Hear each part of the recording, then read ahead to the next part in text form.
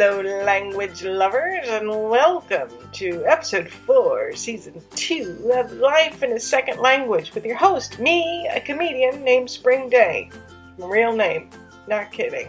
It's true. Now, I think speaking a second language is the closest thing humans can get to having an actual superpower. Well, speaking a language and being able to crack an egg open with one hand is pretty cool too. On this podcast, I talk to creative people from all over the world about what it's like to live, work, study, and love in a second language. Sometimes, oftentimes in adult language, so this podcast may not always be appropriate for young ears. Just saying. Now, if you speak 2 or more languages, hopefully you can relate to what we get into on this podcast, or if you're thinking about dabbling in foreign languages for the very first time, we can give you a hint of what you may or may not be in for, and let you know of some opportunities you didn't even know existed.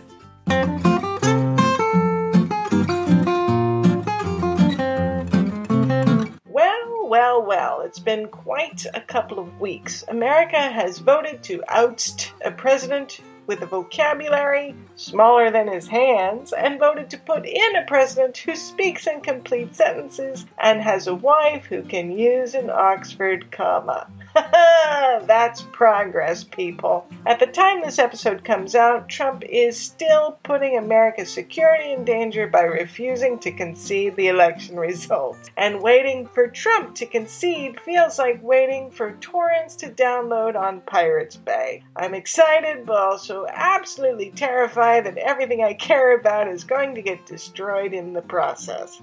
On top of that, Melania Trump is refusing to speak to First Lady-elect Jill Biden, which I totally understand. I mean, I wouldn't want to be left alone with an English teacher if I was responsible for naming my very own campaign Be Best.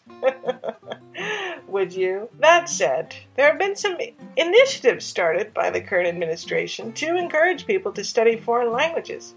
I know, why would they do that when they barely speak English themselves? 3 weeks ago, Secretary of State Mike Pompeo started an initiative to encourage Americans to learn foreign languages in order to, quote, protect our country and find out what people are saying behind our backs, especially if they're Chinese. And it could help you with your career, in that if you call your boss a shithead in a foreign language he doesn't understand, he can't fire you. In any case, studying any one of these 15 languages high on the current administration's list will at least help to make sure the tattoos you get on vacation say what they're supposed to say. And as disappointing as this current administration continues to be, it is nice to know that there are some monetary incentives for undergrad and graduate students in America to study foreign languages. If you go to studyabroad.state.gov, there are lists of programs available offering up to $5,000 of financial aid to study abroad in these 15 critical foreign languages that are listed there. Judging from the list, they really want people to study Mandarin and German. I'm guessing so they can better understand the new economic and democratic leaders of the world. It's worth taking a look at.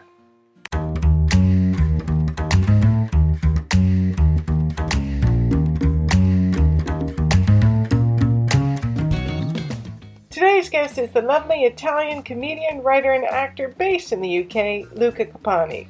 We talk about why he's proficient in Latin and ancient Greek, his translation experience, why and when it would be useful to, quote, not have an accent, and why if he'd met his Italian wife in English, they probably never would have gotten married. Luca is an extremely talented comedian, and you should check him out on Facebook, Twitter, Instagram, YouTube, all that jazz, all over the internet, at Luca Copani. That's Lucacupani. I really enjoyed this conversation, and I hope you do too. Now it's time for our conversation with the amazing Luca Copani.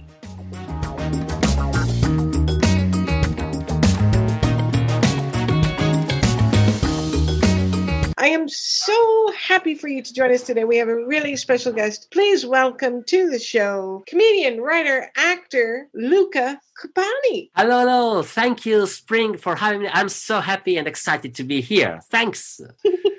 It's always a joy to talk to you, but we should probably get started. What is your native language and what other languages do you speak? My native language is Italian. I speak English the way I do. So very broken sometimes and with a thick accent, but that's it. And I've studied at school and at university, so I was proficient in Latin and ancient Greek, classic Greek. From what age? 14 till 24, 23. So yeah, 5 years at school and 4 years at university. And was this by choice or were you forced to do this? No choice. I chose the high school that taught this because that's the problem. It was required if you wanted to be an archaeologist. And when I made my choice, I was 13, 14 years old. There was Indiana Jones and the Last Crusade. Yeah. And I remember Sean Connery asking his son Indiana to count in Greek or something. And I thought, oh, yes, I'm going to do that. I stick to it and did classics. And I love the ancient culture, but I never did archaeology. So, yeah, it was. So when did you realize archaeology wasn't the action-packed career you thought it was? On the first lesson at uni, because it was a subject you could choose, and I was full on. I said, okay, this is the moment. I'm here. And it was so boring. We had to study some badly photocopied blueprint of a former temple, but maybe it wasn't a temple, and nobody knew what it was about. And it was all about analyzing the concrete that they used in the Roman age. The teacher was excited. This might be where they had the toilet. And I said, no, I don't want to study. I don't want to know. Really, no. It's I know that it was a long shot to get the ancient idol or some treasure, but really the toilet that wasn't even functioning anymore. So I thought, no, it's not for me. It's so technical and useless. But you did study it for a few years in high school before that. Yes, because I was hoping to become an archaeologist, and I liked it. Then I moved to uni to become an archaeologist. But the first lesson was so bad, I switched to ancient history and ancient literature, because at least there were people doing something, mainly, again, something fake, like, epic and mythology is nothing real, but it's good. It's like good values, virtues, God and goddesses. The payoff seemed more rewarding than finding out whether or not this lump of stone was a toilet or not. Yes, because to be a good archaeologist, you need to know a lot of technical things, the same as an engineer, probably. But at least an engineer might build a bridge or a building that someone is using. An archaeologist is doing a reverse engineer on finding something that is, I know, it can be very fascinating, can be very good, but it's not for me. It's too boring, the process of going and through these technical things. So I thought, no, I like literature and history more than, but I kept studying. Classical Greek, ancient Greek, and Latin are beautiful languages. But yes, there's not very useful, just beautiful. Did you study those languages before you studied English? No. So I studied English when I was 11 years old. That's the thing. Now in Italy, I know things have changed, but back on those days, I started studying English when I was 11 years old, and I stopped when I was 15. And then it was just Greek and Latin. So that's a good choice. And at the uni, I had no languages. So I did the private lessons, because at some point I realized, the Roman Empire is gone, is not going to be available anytime soon. Now English is the language everyone is using. So maybe it's better to focus on something that people can talk. And that was a big shift for me, because when you study something that is only meant to be read, you focus on grammar. But when you study English, you need to be prepared to this variety of languages, accent, and the way people speak, the slang. A lot of things that weren't a problem, an issue in studying Latin or Greek, it became a problem or something to learn in studying English for me. I was too grammar-centered. I was very focused on grammar, how to build a sentence, and it's not something that English native speakers do. So, but do you think that having all of that knowledge helped you when you later decided to study English? It helped me in writing and spelling. So I don't make many mistakes in spellings. It didn't prepare me for the real daily language that you hear in London. The first time I went to see a comedy show, I understood half of what the comedian. I remember when the first comedian said, "Oh, I'm a proper geezer." And I just spent the rest 10 minutes trying to figure out what a geezer was, because it wasn't in any of the text. When you study, they teach you how to write a formal letter. They teach you how to read an article, and geezer wasn't. So I lost half of the show just trying to think what a geezer, what a geezer is. So you strike me as someone that pays attention to detail. Yes, a little bit, yes. I have to say that as someone who has taught English as a second language for many years, understanding half of a comedy show is quite impressive, especially if there's no visual cue other than their face, you know? Yeah, the first comedy shows I attended as an audience member allowed me to focus on the body language. So I enjoy to see, he's in control. He's not. The very first show I've seen was the very first show I did, but it was the second I've seen, was the Gong Show at the Comedy Store. And you could tell when they were about to give someone a red card, even without understanding almost anything of the language, by the way they were uncomfortable on stage. You knew when they were losing and it has nothing to do about the way your body is. It's just about the energy. Someone looks comfortable on stage, no matter what they look like, that they are that comfortable. Even when they are maybe goofy, they are goofy in a way that is fascinating. Other people are nervous, no matter how much they try to stay stiff and in a sort of martial, very, very powerful stance, and it doesn't work. You can say no, and the audience don't buy it for a second. That was another good thing to learn. They straight away can tell if you're good or not for that stage. Earlier, you said that you decided to get private lessons to study English because you wanted to learn a language that people were actually using. How long did you study that way before you went somewhere where people spoke it? 2.5 years. I would say 3, but it was 2.5 years. After my graduation, I started taking lessons twice a week, and then I did, twice a week. The teacher was a native speaker, so that helped. Finally, because another thing, back on the day, maybe now things are changed, but in Italy, there weren't many teachers that at school, you had Italian teachers teaching you English. So their accent wasn't much better than mine. Maybe they haven't spent 2 weeks in the UK or America in years, so they don't know much about it. There wasn't internet. Like now, you can see a lot of original language. You can watch Netflix in any language you want. Right. Again, in those years, in the 90s, it wasn't that easy. So they focused on grammar once again, because grammar is there for everyone to learn as a sort of universal rule. And yes, so I remember, I studied for 2.5, 3 years, and then I came here and just tried to make it work.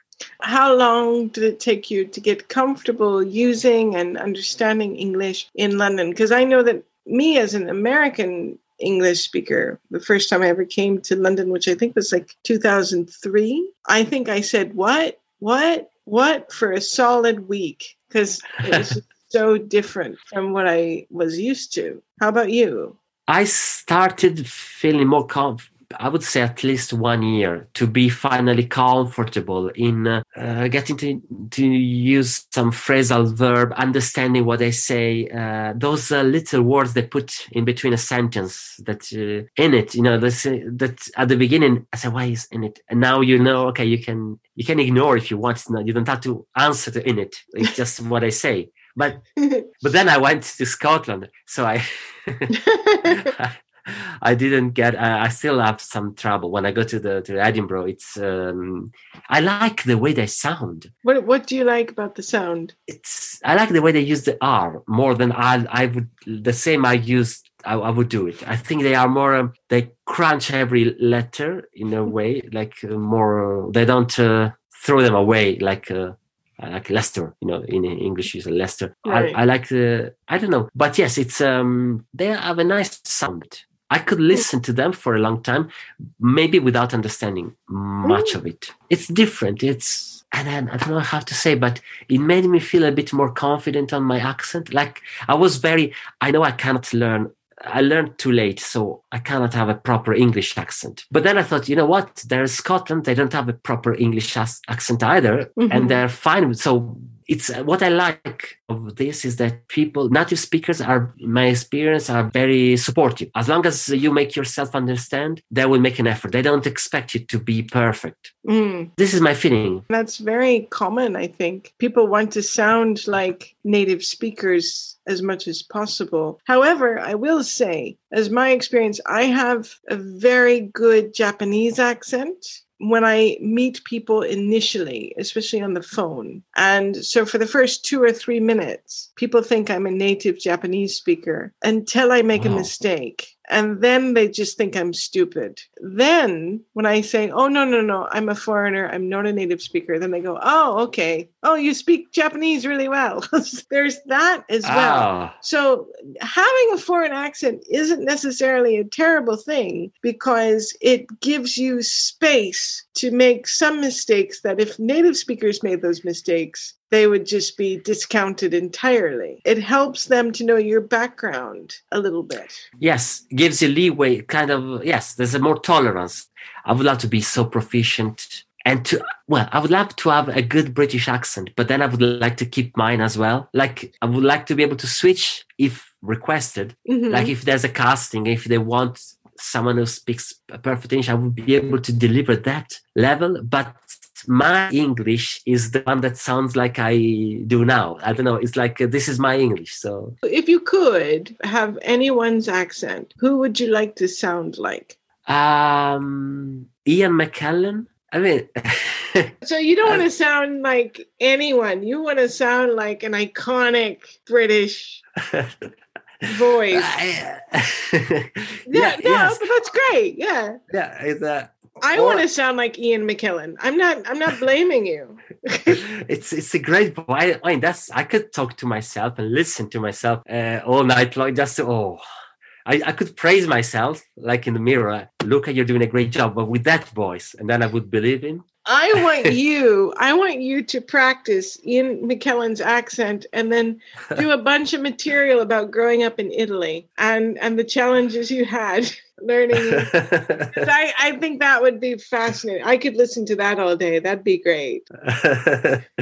I'll do. I will try to. Yeah, I will work on it. It's so funny. I had an agent that sent me to a commercial audition. It's really funny because she said, "Oh, this is perfect for you. This is the perfect audition for you." And she sent me a copy, and it said, "We are looking for people that do not look like models." And that sentence was highlighted and underlined. It said, "We want people that look like they shop at Tesco." Wow. It's like, okay, I feel pretty. And then I went to the audition and realized it was an audition for a commercial for the lottery. Oh, okay. And as soon as I opened my mouth, I knew I wouldn't get it because no one wants to hear a foreigner win the lottery. Oh, yeah. Right? Yes, but the lottery is democratic. Everyone buy a ticket. Yeah, everyone can buy a ticket, but you still have to live where you bought it to claim the ticket. I don't buy a ticket very often. Sometimes I did. Yeah. And, I mean, it would be fair if I win. I'm buying a ticket in a news agent in a corner shop, exactly what I was supposed to do. I'm paying it with pounds. So if you don't want any foreigner you should stop me before. Can I see your passport? We don't want your money. And then I accept. Okay, sorry. I didn't know it was just a British thing. I accept it, but if you take my money, then I want to take it back if I win. I don't see. Yeah, I don't see the problem with it either, but I also understand that it's against the expectation because you want someone. So your internal voice is, I want someone like me to win it. She doesn't sound like me. Yes, but I could have twisted, like say, don't let foreigner win your ticket. Go and buy them all before spring. Can buy them, something like that. Actively encouraging you to do your patriotic duty, sweep all the tickets, buy them all. Otherwise, a foreigner will take them. That's one way to use nationalism for good. Yeah, so come on, what are you doing? I think they should send them my details as well. We can do the old foreigner trying to buy a ticket so that they can do an entire. I'm happy to be paid to promote a foreigner with this thick accent. I will buy a house in Lake Como if I win. Don't let Luca fulfill his dreams. Don't let Luca steal your winning lottery ticket. Yes. I think we have a campaign that will flourish in Brexit UK. I'm sure. I do want to ask, is there an Italian equivalent to Pig Latin? Why is it Pig Latin? Sorry, because I might... Okay, so Pig Latin is a play language that children think they invent. So what you do is you take the first letter of the word, put it at the end of the word, and then add the sound A. And they usually use it for bad words. So like fuck you is akfe uye. Oh, no, Right. I never had this. We change when you're little, you change a bit the swear words. So like they start the same way and then you end up in something very anticlimactic that spoils all the pleasure in swearing. But Right. no, I never, not that I know. You don't, No. maybe I don't know if someone tries to maybe speak backward, but just as a game for a few, then you get bored of it. No, usually I don't think we have. I never, no. Okay. Akfe. So how is Akiev? No. How does it work? So, okay, so the first sound of the word goes to the end of the word, and then you add the vowel sound A. So fuck becomes akfe. Akfe, okay. And then you is uye. Uye. So I should be ukle. Who am I in Pig Latin? My name is Ukale. Ukle.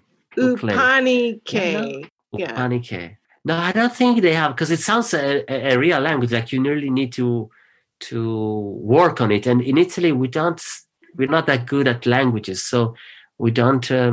What happens? There's a dialect, so there's a local language. Sometimes it's very different from Italian, and you speak at home with your parents or grandparents. So what happens? Sometimes you switch from Italian in an official situation, like if you're a kid at school, you speak Italian to the teacher, but maybe your classmates, you speak more this dialect. So, and that's where you are more genuine, like yourself, less unfiltered. It's strong in some areas. So like Naples, they speak their language. Venice, they have the same something maybe in the north. Did you have this language? Did you have a dialect that you had access to? There's a dialect in my hometown, which is Bologna, but my parents never taught me, so I understand it, but I can't speak it properly because it's transmitted in an oral way. So it's that now I know that they do also some course now. They try to keep it alive, but I don't. Again, it's a problem with accent. I don't want to fail with a wrong accent in what is supposed to be my native language. So I never attempted to. I just use some word randomly because this happens sometimes. You take word from this language and you incorporate in your Italian, thinking that everyone will understand. And then when you change your city or you meet someone from another place, you realize you're saying things in a not necessarily wrong, in a way that nobody understands. I see. Yeah, I think that's true probably within the UK, right? There's certain expressions. Like when I listen to like an Irish podcast, there's about 25% of the terms. I'm not sure what shifting means. But yeah. It sounds naughty. That's pretty much it. Yeah. But yeah, so I guess that happens pretty much everywhere. What did you find was the best way for you to learn a language? What was the most useful way for you to learn a foreign language? To watch movies or, anything on television, possibly with subtitles in the same languages. Because it's easier. It's because it gives you an idea of the language that is alive. You can put him in a context. You can say, okay, this is what I say. Problem is probably the most useful things aren't proper movies, because a Kubrick movie doesn't teach you much about real people talk. I mean, like if you watch Space Odyssey, oh wow, no, it would be better to watch as EastEnders, but I'm not prepared to watch EastEnders, so I compromised to some. Is there a movie that you I know someone who every year at Christmas they watch It's a Wonderful Life, and they kind of measure their English understanding by how much more they understand that movie compared to last year. Oh no, I don't have a movie like that, but I watch series on Netflix, and so I try to like. I recently watched The Duchess with Catherine Ryan. Characters are they are from different places, some American, some British. So I like to see the sound, the different accent and dialect. That was good, and I enjoyed understanding the accent, because this is another thing I didn't learn, especially because living in London, you get used to a sort of international language. Even in a comedy club, audiences are from everywhere. Sometimes they are from Europe, so they don't speak English as a first language, and there isn't much from North. You don't meet many people. But then, I mean, at least at the beginning, I didn't meet many people. Now I know better, and now I've traveled a little bit more across the UK. So I like when I hear the northern accent, when I hear the accent from Liverpool, I enjoy it a bit more. Do you think learning English and speaking it fluently now, do you feel that it has changed your personality in any way? Yes, because the good thing when you study a language, you learn how people think in a different way. The language forces you to. It's sort of a grid. You see the world through the way you construct a sentence. For example, in English, you need to go straight to the point. In Italian, you can fudge for hours. You don't need to be like a thing I find annoying of Boris Johnson. One of the many things I find annoying is that he fudges, but through English. So all he does is just waffling and repeating some sentence. If he did this in Italian, it would sound better, because Italian politicians, when they want to avoid talking about something, they can make a big building of words and sentences that mean nothing, and they bore you to death with this. Yeah, they just annoy you. What you're saying is going on and waffling is kind of built into the language, and it's culturally acceptable as part of the package. Yes, because you have also a lot of you start in a way, then you take your time, your sweet time talking in Italian a lot. In English, you go to the point. I cannot translate everything I say in English in an Italian set, for example. Mm-hmm. And sometimes I realize when I try to translate exactly, it's very short for the Italian standards, because you start and you get there. And in Italian is more, okay, so now I want to say this and that, and they wait patiently for you. So is Italian more flowery? Yes, it's like maybe not always, but the Baroque, a church, Anglican church with just one cross, and that's it, and very high, maybe Gothic church. And imagine Baroque, so a lot of little angel, and there's a lady, and there's Jesus, and again baby Jesus, and then we have a bit of candles and incense, and the lights plays with everything, but it's still a church. You just added a lot of stuff that are not necessary, but looks good. So and sometimes you can hide something in the details, because that's what they used to do even in churches. They had secret messages in a way. They follow they're less bare. I don't know. So is Italian more of a high context language or a low context language than English, you would say? What do you mean? English is very low context, meaning you have to get to the point.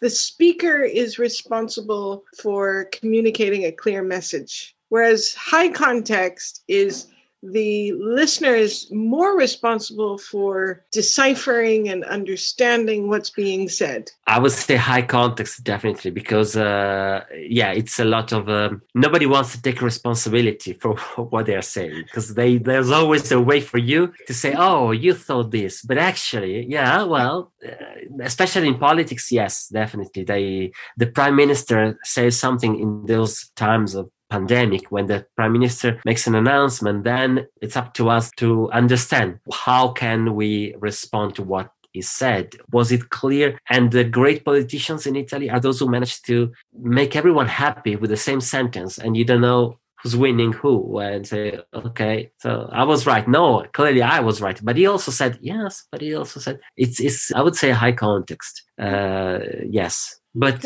I prefer probably the English way of thinking. It forces me to be direct. Although I have to say, my wife, she's Italian, but she speaks English much better than me. She has a good accent. Mm-hmm. At least for my ear, she is a good accent. But when she speaks it sounds a bit posh for me. So because sometimes we speak in English because I wanted to improve, I want to exercise. Can we speak English? And I feel like if she's judging me and saying, I don't know if I could fall in love with her if she were British with this accent. I'm glad we met speaking Italian because so she's too posh, Mr. I want to sound like Ian McKellen. Her voice is too posh.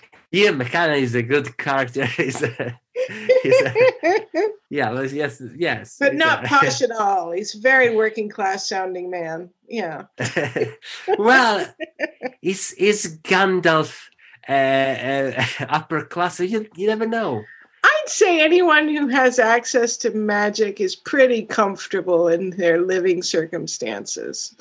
Maybe went to a grammar school. We don't know the education of Gandalf. I think he could have won a scholarship.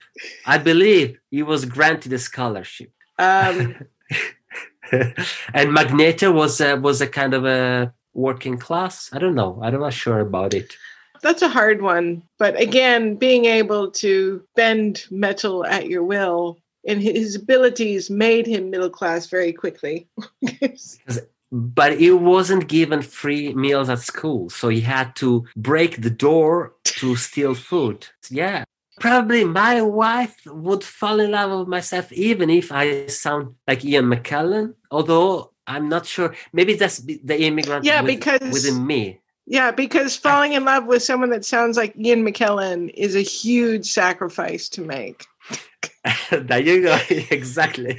I find that really interesting because, okay, you're both Italian. Did you meet in the UK or did you meet? Yes, we met in London. And she's very good at catching the accent. She speaks much better. I don't know. I cannot, but that's okay. You're selling yourself short. I mean, your grammar and your vocabulary is pretty impressive. Oh, and I say that as a professional teacher. Don't sell yourself. No, okay, no, I'm not selling. But the accent is something. There's like a barrier for me. Mm-hmm. I don't believe myself when I try to sound British. So Can you try right now? I can try, but I can't. Say no. We'll start with something small. Say what? What? That's pretty close. What? Okay. Yeah. What? Yeah. What? Yeah. Baby steps. Yeah, but which class do you advise me to try to because there's a proper accent for every class in this society, and something I didn't know about before moving here. This is a. Mm-hmm. I've asked the same question because I want to also learn a British accent for job reasons and things like that, and maybe getting a winning lottery commercial job next time. But everyone has said to me, I think that's called RP, whatever on BBC. That would be my dream, because the working class accent is very different from the middle upper class, and it's also different area to area. My husband, he teases me because whenever we talk to a working class geezer, my Midwestern American accent gets thicker. and so like the other day the Tesco delivery man came and he was like, "Hey, how you doing?" I was like, "Oh, thank you very much, sir. Thank you." Like I was just there. And I think it's because his patter and his small talk is very similar to my dad's. And so it just makes me feel like I'm talking to my dad. And I'm like, yeah, okay. Thank you very much. That's true. Because I didn't know about the class system. I knew about India, but this is close to, I mean, in a way, it's really, how can you say, it's part of the fabric of the country, this system. I don't know if I don't think it's a great thing. It exists in America too. Like we just don't acknowledge that it exists. But does it not exist in Italy? Well, I had friends when I grew up from every class, because the main difference is about money. So of course, if someone is from a wealthy family, they will a bigger house, a better car, that we go on a holiday in better places. But still, you can share with them the same pizza, the same pizza place. You can have a lot of time together. It's not, I didn't feel it growing up as a problem. I remember in the same class, we had people whose father was maybe a surgeon or a very famous lawyer, and someone worked in a factory, and we were in the same class and would go to the same place after school. Then, of course, when you had a birthday party, then you could see the difference from the houses and the very rich. I remember when we turned 18, there were 3 classmates, and they were able to throw a sort of debutante party. Wow, a debutante ball. Yeah, I've received an invitation signed by the parents of someone who was sitting 3 desks in my classroom. We are very proud to announce that our daughter is turning 18. So it was a black tie event. I had to rent a tuxedo in a place where you rent theater costume for theater. And I personally, I wanted the one there was a wonderful thing like Henry VIII. So I want to dress like Henry VIII. It's better. It's more. It's not me anyway. I feel like a fancy dress. So but I couldn't. I had to wear the tuxedo. I didn't know how to. I looked like a parody of James Bond because I wasn't. It was 18. I wasn't even 18 yet. So it was just ridiculous. So that's where I felt the difference, because me and some other friends, our parents rented the tuxedo. Others got it because they could afford, and they were using for every 18 years old of everyone in their circle. So that's but it happened when I was 18, when I really could measure the distance, the difference. You shake your hands of your the birthday girl and the photographer, and then I never seen, by the way, but I don't want to see it because I looked at the tuxedo. So that's the only moment where there was a big difference. Otherwise, you share the same places. Even here, it seems that even supermarkets have a sort of tier. If you can afford to go to Waitrose, good for you, but things will be slightly more expensive. If you know your place, you go to Lidl, in my case, or Morrison or Tesco. There's a hierarchy. Yeah. In Italy, not much. Yes, some places are, maybe you buy something here because it's more expensive, they're more convenient, but then I buy something else there, and it's not. Nobody feels like not at ease. Here is a bit more structured, I believe. So again, going back to you meeting your wife, who's also Italian and speaks Italian, how much do you speak to her in Italian, and how much do you speak to her in English? Almost always in Italian now, but when we started, I wanted to improve, so we tried to do an hour per day. But it was difficult because we know each other so well, and there are so many things we learn to say to each other in our native language that it felt like translating.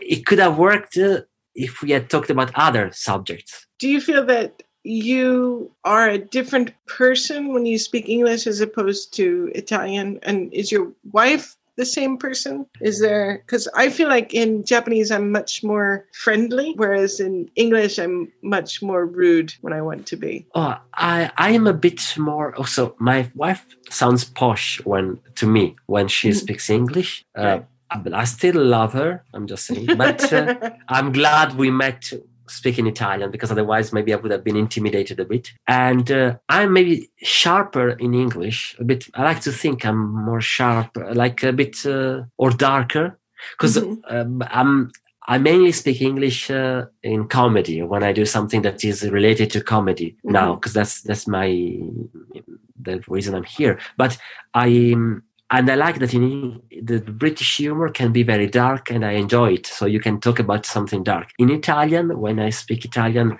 as a comedian, I don't know, I come across maybe as sometimes I don't get what I'm saying, because I like to drop the joke there and nobody picked it up. So I say, okay, picks it up. So, but yeah, I think we change a little bit depending on the language we use. I'm convinced of this. And so I would say there's another circumstance when we speak in English, and that's when we are like in the tube or maybe at the airport, and there are some Italian tourists. We don't want them to know that we are Italian.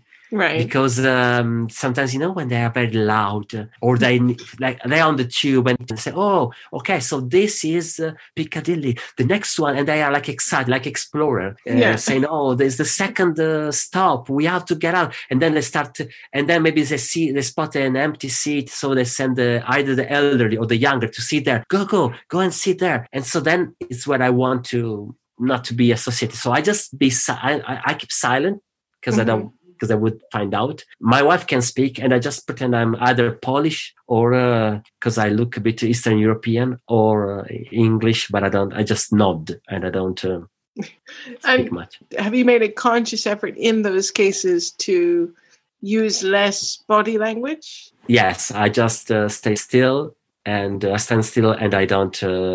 I keep my hands glued to the legs. Because I need a lot in Italian. Normally I like to. I don't know. I feel the need to move my arms and a lot. Yeah, it's part of the language, I think. Yes, for sure, because we have a lot of gesture that we use in Italian commonly. So it's like highlighting, making bold what we want to say. It's I don't know why. It's about taking space. Have you ever worked as a translator or interpreter? Once there was an acting masterclass, and the teacher was American, and it was for people from every country, but there was a big group of Italians, because I was in Italy, actually. Yes, that night was that I was in Italy. Many of them didn't speak English well enough. And since it was interactive, so, the teacher was giving instructions. So you need to do this and that. They didn't understand. So I was translating for them. How did you find that experience? I liked it, although I realized that I wasn't just translating the sentences. I was also making it a bit softer. So the teacher was a kind of in your face, like you have to do this and that, and wants to break them and build them. And I was the software. So okay, so you should do this and that, and can I just breathe in and breathe out, and a bit more. Okay, that's okay. So I was the parental control version of the teacher. I wasn't comfortable in swearing. He was swearing a bit. I was just pausing before translating the swearing. Did anyone notice that you had been toning down the translation? The few Italians who knew English well enough, they noted, but they were okay with it. And some other, I don't know if they noted, but they said, "Oh, Italian is such a sweet language." It's not necessarily, but the way I was using it compared to the the occasional rudeness of the teacher, I was sweet. Have you run into any people that are learning Italian in the UK and wanted to practice it with you? Not to be fair, not many. I think no. Once, but we exchange a very, very small talk, so not enough to understand. But I remember once there's an Italian bookshop. It's called European Bookshop. It's a place where you can buy also Italian, and a lot of people wants to study Italian go there. And I witnessed this conversation between the librarian, she's Italian, and a distinct gentleman, British, I would say, probably English, I don't know. And he was buying some books, and he was saying something, but it felt like a sort of gibberish for me with Italian words. Yeah. But I couldn't really understand what he was saying. What was he saying? I said, "What is this? It's weird." And then so he wasn't really having a dialogue. He was talking and then buying books. Then he left and very happy. But then the librarian told me she had no clue what he was saying, but he's a very good customer. He's doing some classes, but clearly, I don't know, he's aiming too high. Maybe he should take some intermediate. It was, I don't know, it was in his stream of consciousness with a lot of Italian words, but not really put well together. So nobody dared to say anything to him. He just had this kind of gibberish and left, and we said, okay. Are they sure it wasn't Borat?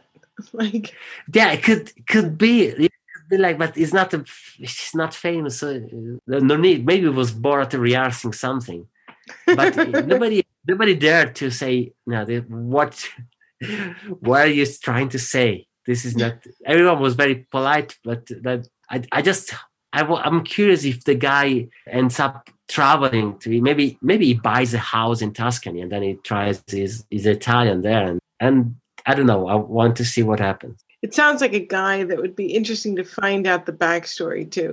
Yes, I'm curious. Like the few times I met people who, what happens to me, sometimes they know I'm Italian. They say, "Oh, I've been to Lucca," which is a city, and it's spelled different with another C. Mm-hmm. And they know my name and say, "Oh, your name is Lucca. I've been to Lucca," and it makes really not much sense because I'm not that city clearly. Because if you've been there, you know it's not me. It's a city. It's a little town actually, but. Yeah, it's like you meet someone called Francisco. You wouldn't say, "Oh, I've been to San Francisco." You can say, but then the conversation ends. What are some of your second language milestones? Okay, being able to watch Game of Thrones without subtitles, and at some point being able to understand the fake name or fake region from the actual language, or understanding that some idiom, something made no sense in real English, like "I'm gonna take the black." I remember wondering what take the black means, and then I thought, "Oh no, it's just their thing. Is a fantasy thing when you join some fiction world. It's not. I would never use it." Probably in a real language. That was I was happy because I can enjoy because I was able to enjoy all the different languages and they have posh characters and working class characters and people from different areas. I liked it. Professionally, when I managed to do an improv show called Set List, the Set List, and I didn't do too badly because that. I was able to invent something on the spot in another language and without making too many mistakes. So that's still maybe my milestone. That's the best thing I did. And being able to understand more when I speak to someone, even if they come from other places, even if I'm not used to their accent. I had to very little milestones. I still need to do much more. My dream one day would to be able to improvise in English and being able to switch between registers, like the formal register and the informal, being able to play with words, to create puns. That's something I would love. Not that I'm not a big fan of puns, but I would love to be able to create them. Have you done improv classes or anything like that? I did a little bit, and I wasn't that good because I couldn't get all the suggestions. Because what happens with at least in a class of improv, a lot of actors, students, they will use, again, accents or particular words to give you an idea of their character. Right. So I missed most of those references because, those kind of exercises, you join the scene. So you see the first character and you maybe get it. Okay, he's I don't know, he's a doctor. And then the second character enters the scene and you know that there's something wrong about the character, but you don't know what is wrong. Oh, he says something completely wrong, but you know what. And that is supposed to be an invitation for you, and you don't know what to do with that. Because, I remember once an actor said, I was playing an old lady from Liverpool, and I completely missed everything, the lady and Liverpool, and I had no idea. Yeah, I did a bit of class. I took a bit of classes, but I need to do more. I think you can handle little old lady from Liverpool now. Maybe yes. Yeah. Hopefully yes.